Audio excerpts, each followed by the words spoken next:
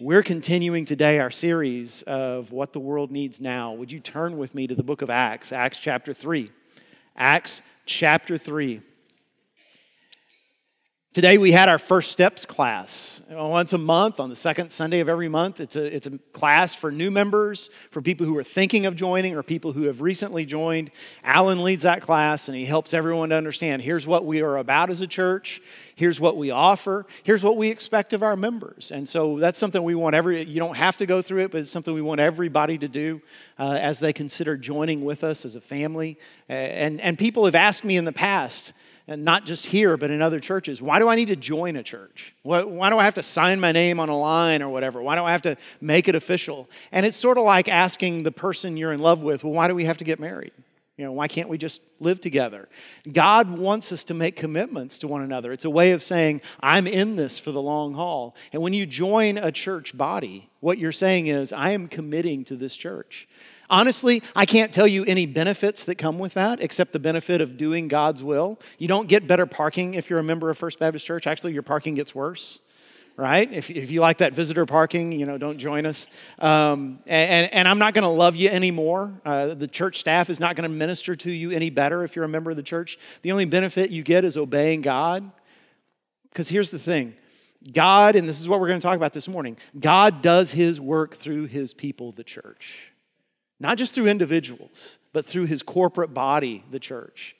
And as long as you're just part of the congregation, as long as you're just part of the crowd, you're receiving, but you're not giving. When you join a church, you're saying, okay, church, you can count on me. I am going to invest myself, my spiritual gifts, my talents, my resources. I'm going to do what I can to help you accomplish your mission here in this community because I believe that's what God wants me to do. Now, here's the thing. In the days after 9/11, there was a cartoon I saw somewhere. I can't remember where I saw it or who wrote it, but who drew it. But this cartoon showed these two men talking, and one of the men said, I really wish I could ask God when He's going to do something about all the pain and the suffering and the evil in this world. And in the next pain, the second guy said, well, personally, I'd be afraid He would ask me the same question. And I don't know who wrote that cartoon, who drew it, and I don't know if they were a Christian, but what they expressed was a very biblical thought, and that is this, that when God does work in the world, He does it through His people, the church. So if you want to know what God is up to, look at the church. If you want to know what God is like, look at His hands and His feet and His voice, and that is the local body of believers, His church. Keep that in mind. We represent Him. And we're in this series, What the World Needs Now. One of the things we said last week is, what the world needs more than anything else is Jesus Christ. Because at the root of all of our problems, at the root of sexual abuse, at the root of crime, at the root of poverty, at the root of violence, at the root of disease, is ultimately an estrangement from God. That's the cause of all those things. And so only when we are completely reconciled to God will humanity be totally healed. And God does that through His people, the church. How do people come to know Christ? It's not through randomly deciding to pick up a Bible. It's not through randomly turning on a radio station and listening to a sermon. Those things may happen once in a while, but they meet Christ through His people, through us. And that's why the thing the world needs right now more than anything else is for the church to start functioning like the church should. And to get its head out of its own navel and to actually turn its eyes upon Jesus and to follow Him faithfully. And today, most churches aren't doing that.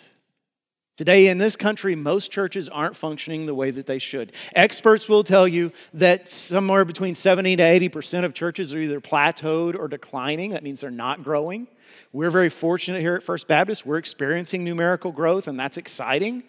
But we're the exception to the rule. Experts will say that the only churches that are growing are mega churches, and they're only growing because people from smaller and medium-sized churches are leaving those churches and going to the big churches because the show's better there. Now, that's not the whole truth. We know that's not the whole truth, but it's true enough that it stings when we hear it. We also know, and this is a fact, this is documented, that group known as the Nones, N-O-N-E-S, those who claim no religious affiliation at all, they're growing faster than any religious group in our country. And so some people will say, well, Christianity, therefore, is dying in America, and so within a generation or two, the United States spiritually speaking, will be a lot like Western Europe today, where there's just little traces of Christianity here and there. Lots of empty church buildings that have become other kinds of buildings or have become museums, but not many practicing Christians. But I don't believe that. I don't believe it. I am optimistic, and I'll tell you why. Because the same God who changed the world through the church in the book of Acts, the church that had no resources and no freedoms and no respect in society, God changed the world through them, and He's still the same God today. He is still exactly the same today. He loves people just as much, and He's just as good at doing what seems impossible. In fact, He delights in doing the seemingly impossible.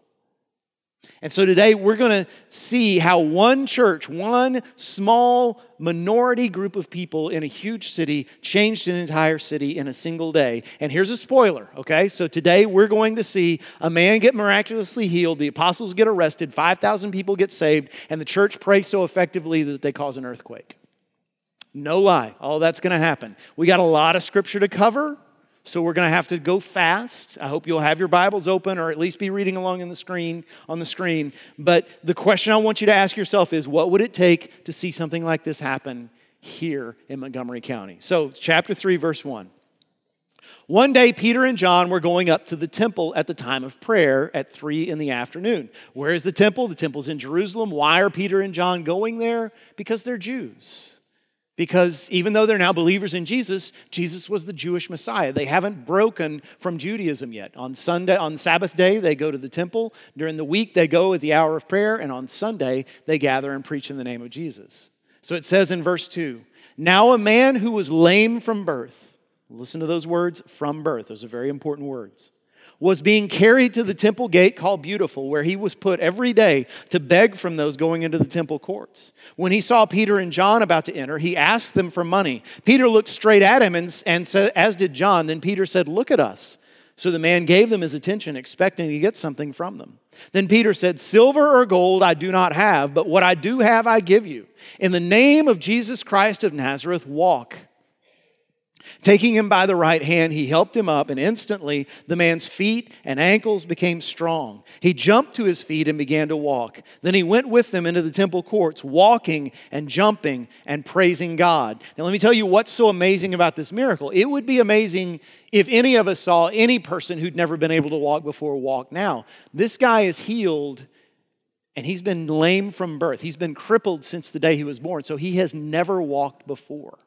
So that means that God not only strengthened his legs in an instant, he instantly taught him to walk, which I think is pretty impressive. And I love the description of what he was doing. We have a dog named Gracie. She's always been a city dog. We've lived in the city as long as we've had her, which is about 10 or 11 years. But every time we go see my parents out in the country, as soon as we get there, we open the door and Gracie hits the ground and just starts running because she's just so overjoyed to see so much open space. And it's so fun to watch her. It's just such a joyful thing to watch. He's just doing laps. And that's what I picture this guy. I picture the joy in this man's life and his heart and his face as he is just running, he's jumping, he's shouting. And believe me, the people who were walking in the temple court that day, they know what's going on because every day they go to the temple to pray and they see the same guy sitting there with his withered legs, unable to move, asking for help because when you were crippled in that society, that's all you could do. And now they see him running, and that draws a crowd. And Peter by now knows what to do when a crowd shows up. So let's look at verse 11. While the man held on to Peter and John, all the people were astonished and came running to them in the place called Solomon's Colonnade. When Peter saw this, he said to them, fellow Israelites, why does this surprise you? Why do you stare at us as if by our own power or godliness we had made this man walk? The God of Abraham, Isaac, and Jacob, the God of our fathers, has glorified his servant Jesus. You handed him over to be killed, and you disowned him before Pilate, though he had decided to let him go. You disowned the holy and righteous one and asked that a murderer be released to you. You killed the author of life, but God raised him from the dead. We are witnesses of this. By faith in the name of Jesus, this man whom you see and know has been made strong. It is Jesus' name and the faith that comes through him that has completely healed him, as you can all see. Now, fellow Israelites, I know that you acted in ignorance, as did your leaders, but this is how God fulfilled what he had foretold through all the prophets, saying that his Messiah would suffer. Repent then, and turn to God so that your sins may be wiped out, that times of refreshing may come from the Lord, and that He may send the Messiah who has been appointed for you, even Jesus. So here's Peter's message. If you want to sum it up into 3 points, which I'm a Baptist preacher, so I'm required by law to do that. So 3 points to Peter's message. Number 1, he says, it's in the name of Jesus this man was healed. If you want to know how this guy was healed, it was in the name of Jesus. Now, why is that significant? Because I don't know of any other name that anybody's ever been healed in before. That was too many ends. I know, don't kill me for prepositional abuse. But nobody's ever been healed in another name. Nobody's been able to be healed in the name of Martin Luther King or Abraham Lincoln or Margaret Thatcher or Winston Churchill. Nobody's ever been healed in the name of Jeff Berger or Alan Armstrong or Christian Nance or Kathy Talbot. Nobody's ever been healed in the name of Muhammad or Buddha or Joseph Smith or Charles T. Russell or any of the other founders of any of the world religions. Only the name of Jesus heals. There's something powerful in that. Second point, you killed him. Peter says, see, your problem is God sent you salvation and you rejected it to the point that He was nailed to a cross. You have a serious issue. But third, there's still hope for you. There is still hope for you. All you have to do is turn to Him and He'll wipe all those sins away, including the death of His Son, and He will restore you and He will refresh you. There is still hope for you. Now, what happens as a result of this message? Does it work? Chapter 4 says, verse 1, the priests and the captain of the temple guard and the Sadducees came to Peter and John while they were speaking to the people. They were greatly disturbed because the apostles were teaching the people, proclaiming in Jesus the resurrection of the dead. They seized Peter and John, and because it was evening, they put them in jail until the next day. But many who heard the message believed. So the number of men who believed grew to about 5,000. Now, quick pop quiz from last week. How many people got saved on the day of Pentecost? Anybody remember? 3,000. Somebody here in the student ministry named it. I think I know. Good job. 3,000 people got saved in a single day. This says the number of the men became 5,000. Does that mean there was a total of 5,000? No, it means there were 5,000 men. We don't even know how many women and children there were. There may have been 10,000 or more believers in Jesus at this point. That's a pretty good day. That is a transforming day, but it's not even over yet because now they have to stand before the Sanhedrin. And by the way, who's the Sanhedrin? The Sanhedrin are the people who succeeded in having Jesus crucified.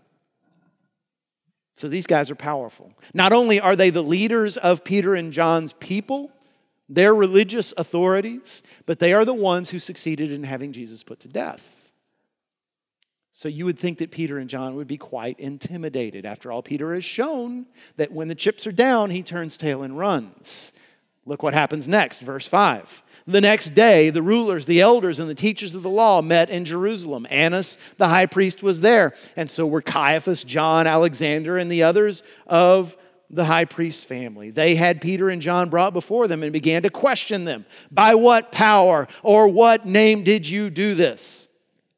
Then Peter, filled with the Holy Spirit. Wait a second. This isn't the same Peter, is it? This is Peter filled with the Holy Spirit. That's a whole different guy. Peter, filled with the Holy Spirit, said to them, rulers and elders of the people, if we are being called to account today for an act of kindness shown to a man who was lame and are being asked how he was healed, then know this, you and all the people of Israel, it is by the name of Jesus Christ of Nazareth, whom you crucified, but whom God raised from the dead. Does Peter sound intimidated? It is by the name of Jesus who you crucified that this man stands before you healed. Jesus is the stone you builders rejected, which has become the cornerstone. That's a quote from Psalm 118, verse 22. Peter's now throwing scripture at them. He is totally on his game. Verse 12, salvation is found in no one else, for there is no other name under heaven given to mankind by which we must be saved. We just sang that song. No other name. There's no other name that can save us. Verse 13, when they saw the courage of Peter and John and realized that they were unschooled, ordinary men, they were astonished and they took note. These men had been with Jesus. But since they could see the man who had been healed standing there with him, there was nothing they could say. So Peter, old foot-in-the-mouth Peter, manages to leave these intimidating religious authorities, all 70 of them, completely flat-footed and speechless. They don't know what to do. They've tried their best to intimidate them. They can't. So all they can do is say, okay, don't you ever do this again, or it's going to be worse for you, and send them on their way. Okay, but that's just Peter and John, right? Because the rest of the church, they're just ordinary people. They're not apostles. So when they hear about this, they're going to have a very different response. Don't you agree? I mean, let me put it this way. Let's imagine in an alternate universe where Montgomery County is ruled by people who are hostile to Christianity, that our county judge, our county commissioners, our mayors, our councils, our police are all against the spread of this faith. Let's imagine that you hear this week that me and the entire ministerial staff have been arrested, and we've been told, we've spent a night in jail, and we've been told the next day, okay, next time we catch you doing something about Jesus outside the walls of your church, you are going to go to jail for a long time.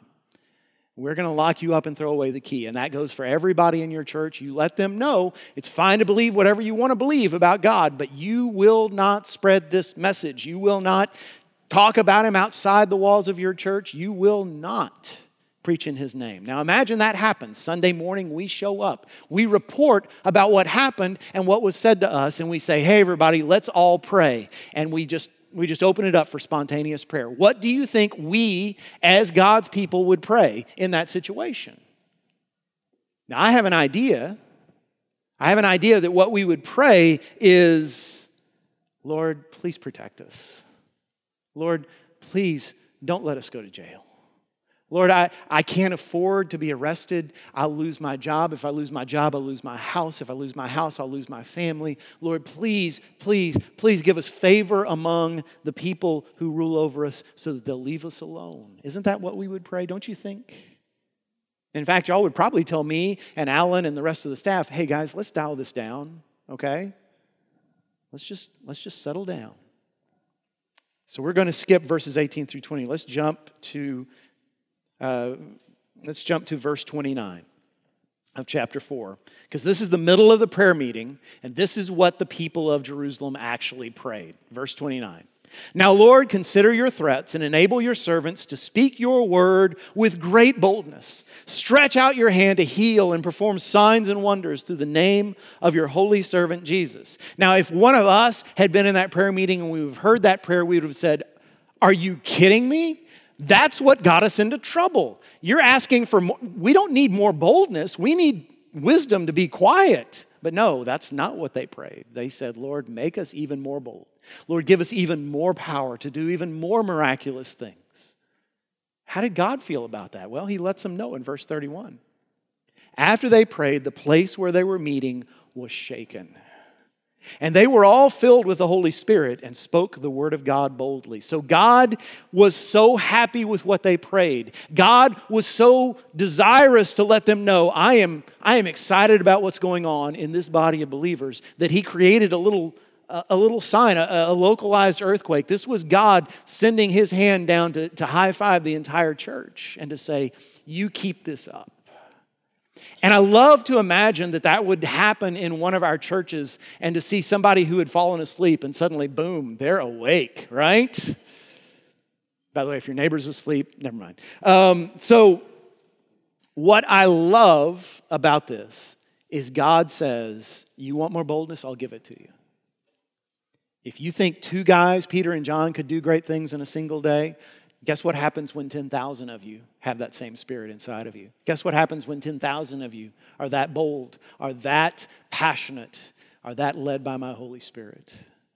It was an amazing day. And I have to ask you, would you like to be part of something like that? Would you like to experience that in this church, in this community? Because the answer you give reveals a lot. And I'm not asking for an outward answer, and I know since we're in church, we're all supposed to say, amen, Lord, bring it. But deep down inside, how do you really feel? Because honestly, if we if we shared our deepest thoughts, I'm sure there are people in this room, maybe a lot of us, who would say, that sounds great, but not for me. Because I'm just not ready to be that bold. It would be too costly to me. I'm not ready to be that all in for things. Can't I just be Mr. Ordinary Joe Christian who shows up on Sunday and does my best to be a good person? Do I really have to be part of something like this? And if that's how you feel, if that's how you honestly feel, I'm not judging you because I've been there. If that's how you feel, then my prayer for you, and honestly, maybe the best thing that could happen in this entire sermon series is that a handful of you or maybe a bunch of you say to the Lord, Lord, I just have to confess, I'm not as excited about the things that you're excited about as I should be. Lord, my priorities are mixed up, and I don't even want to be where you're trying to get me to. So Lord, change my heart. And cause me to hunger for the things that you hunger for, and to weep over the things you weep over, and to get excited about the things you get excited about. Lord, change my heart. Would you pray that kind of prayer? And as for those of you that would say, yeah, absolutely, Jeff, if that could happen today, I'd be so excited. I am with it. I am down. Let's do it. Bring it on, Lord. Let's see it happen. Well, how does it happen? What ingredients are necessary to see a community get changed by a small group of people? In this story, there are three things I see, and I'm going to run through these quick. I know we're getting close to noon. But three things we see. Number one, undeniable power. Undeniable power. You see, everybody in that courtyard that day knew who Jesus was. They lived in Jerusalem. They'd seen Jesus just a few weeks earlier stand before the Sanhedrin and then stand before Pilate and be nailed to a cross. Some of the people in that courtyard may have even been in that crowd that shouted, crucify, crucify. All of those people saw Jesus as someone who was a false Messiah. They'd had their chance to follow him. They had rejected him. Let me tell you something. They were not going to believe in Jesus no matter what Peter or John said, no matter how eloquently they preached. It wasn't going to be enough. They had to see a sign of undeniable power to show them they'd been wrong. And I say all that because in churches, especially among people my age and older, we were trained to believe that all you need to make a church effective in its community is to have a really good preacher and some good music and a nice building and some well-run programs, and then people will come flooding in and they'll hear the gospel and they'll get saved, and that's how you change a community, right? It starts with hiring the right people and building the right building and getting the right leadership. That's all you have to do. And I don't know if that's ever been true, honestly, but it's certainly not true now. Because I got news for you. Your neighbors, they're not looking for a good church. They're not looking for a church at all. People are moving to Montgomery County left and right. I mean, by the hundreds every year, they're moving to this area. And when they get here, 9 out of 10 are not saying to themselves, well, now that I'm in a new place, I need to find a church home. They're just not. That's not the way this generation is wired. They're thinking, I got to find a place to eat Mexican food or to eat Italian food, or I've got to find a place to work out. I've got to find a place to play golf. They're not thinking, I got to find a church. And some of them, frankly, would rather die than walk through the doors of a church. So it's going to take a sign of undeniable power to change their thinking, to put God on their radar screen and make them realize, I need Him in my life. And they're going to see that only through you. Most of them will never meet me. But they'll meet you because you're their next door neighbor. Because you're the guy that coaches their kids' soccer team, because you're the woman who comes into their beauty shop to get her hair done, because you are their coworker, their friend's friend, and you meet somewhere along the way, and they need to see that you're a person who, when they're struggling, you come and put an arm around them and say, hey, let me pray for you. And when you pray for them, things happen. Or they need to see in you that there's been a change in you. They knew you before, and now you're on fire for Christ. Or maybe they see someone who you invited to church, you shared the gospel with, and their life gets turned around, and they see that. Or they see in you that when you struggle, you don't get afraid and you don't get bitter, but you instead continue to have joy and hope. They need to see undeniable power in you. So pray Pray for God's power to be manifested in our lives and in our church. Secondly, second ingredient, a clear, effective message. The world needs to know what the truth is about the gospel, because right now they don't know it, and they're not getting a clear, effective message from the church. Guarantee you, if all they know about Christianity is what they see on CNN and Fox News, and then when they stray over to those religious channels, they're not getting the message of Christ. They're not getting the gospel. Peter, for all his flaws and all his weakness, he spoke the truth in a very powerful, compelling, effective way. I could not do better. No one could do better than what Peter said here. And so I need to say this, and I need to say this often. I love being your pastor. I know you love me. Y'all make me feel loved and appreciated. I'm so glad. But I want to say something. Part of you loving me well is you holding me accountable to preach the true gospel and to stick to the Word of God, because I'm human and there's always a tendency that I might just start throwing in my own opinions.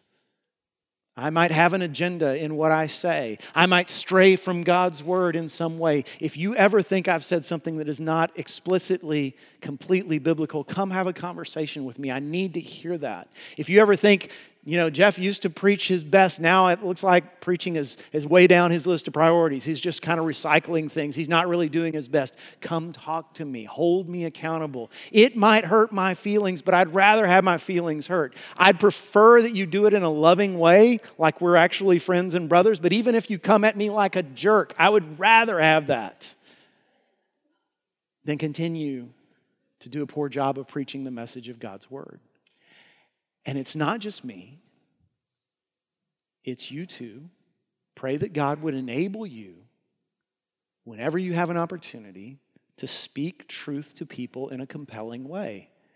And that's why it's so important that you're reading God's Word right now. Stick with it. You need to be able to tell people the truth when the opportunity arises. They need a clear and effective message. Third, the world needs a church full of people with a passion for God's kingdom. I want you to think about this church in that prayer meeting that they had, when you and I would have to admit we wouldn't have prayed that way, most of us. But they prayed for greater boldness, even though just a few weeks earlier, most of these people weren't even believers in Jesus at all. Some of them hadn't even heard of Him because they came from other nations. Even though they were Jewish, they came from other nations for Pentecost, and they got saved that day. Some of these people were followers of Jesus who turned away from Him when He got arrested.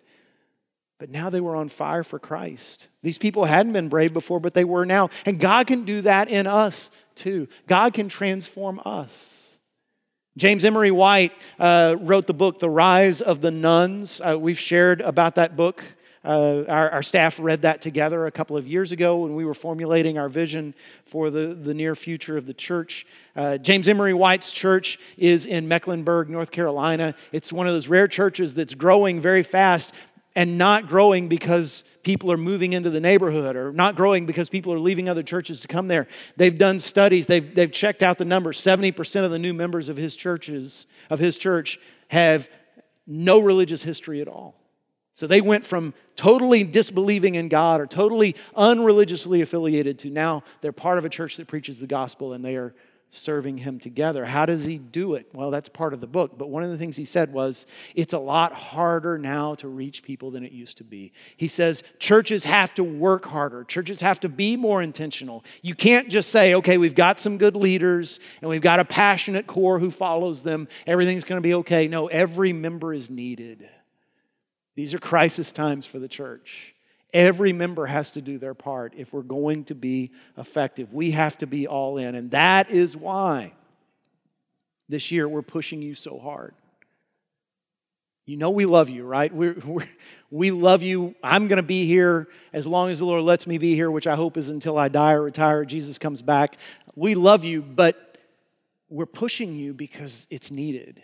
That's why we want you to read the entire Bible. And I know it's hard. You're in Exodus right now. In a few days, you're going to get into Leviticus. I'm sorry in advance. That's really tough, but stick with it. If you're not reading along with us, get a Bible reading plan out there on the all-in table. And don't start with January 1 and try to catch up. You will never make it unless you have no full-time occupation. So just start today. Start February 10th and read along with us.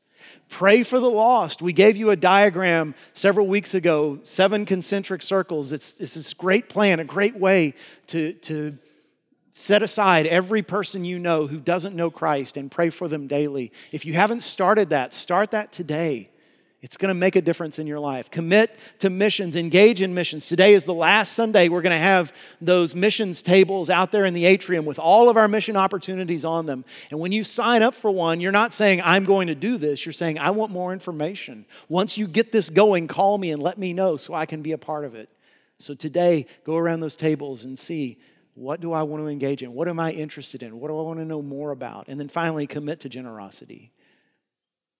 Matthew 6:21 says, where your treasure is, there your heart will be also. If you want to see your heart change, if you want your heart to become more like God's heart, if you want the things of God to become more important to you, the best way to do that is to put more of your resources toward God's work, and your heart will change.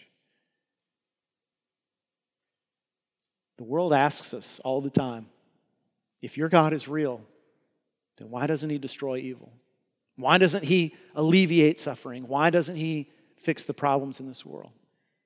And God looks at us and says, you're my body. You're my hands, my feet, my voice. Whenever you're ready to start taking that job seriously, the world is going to be blown away by what they see in you. So the question is, are we ready? Are you ready?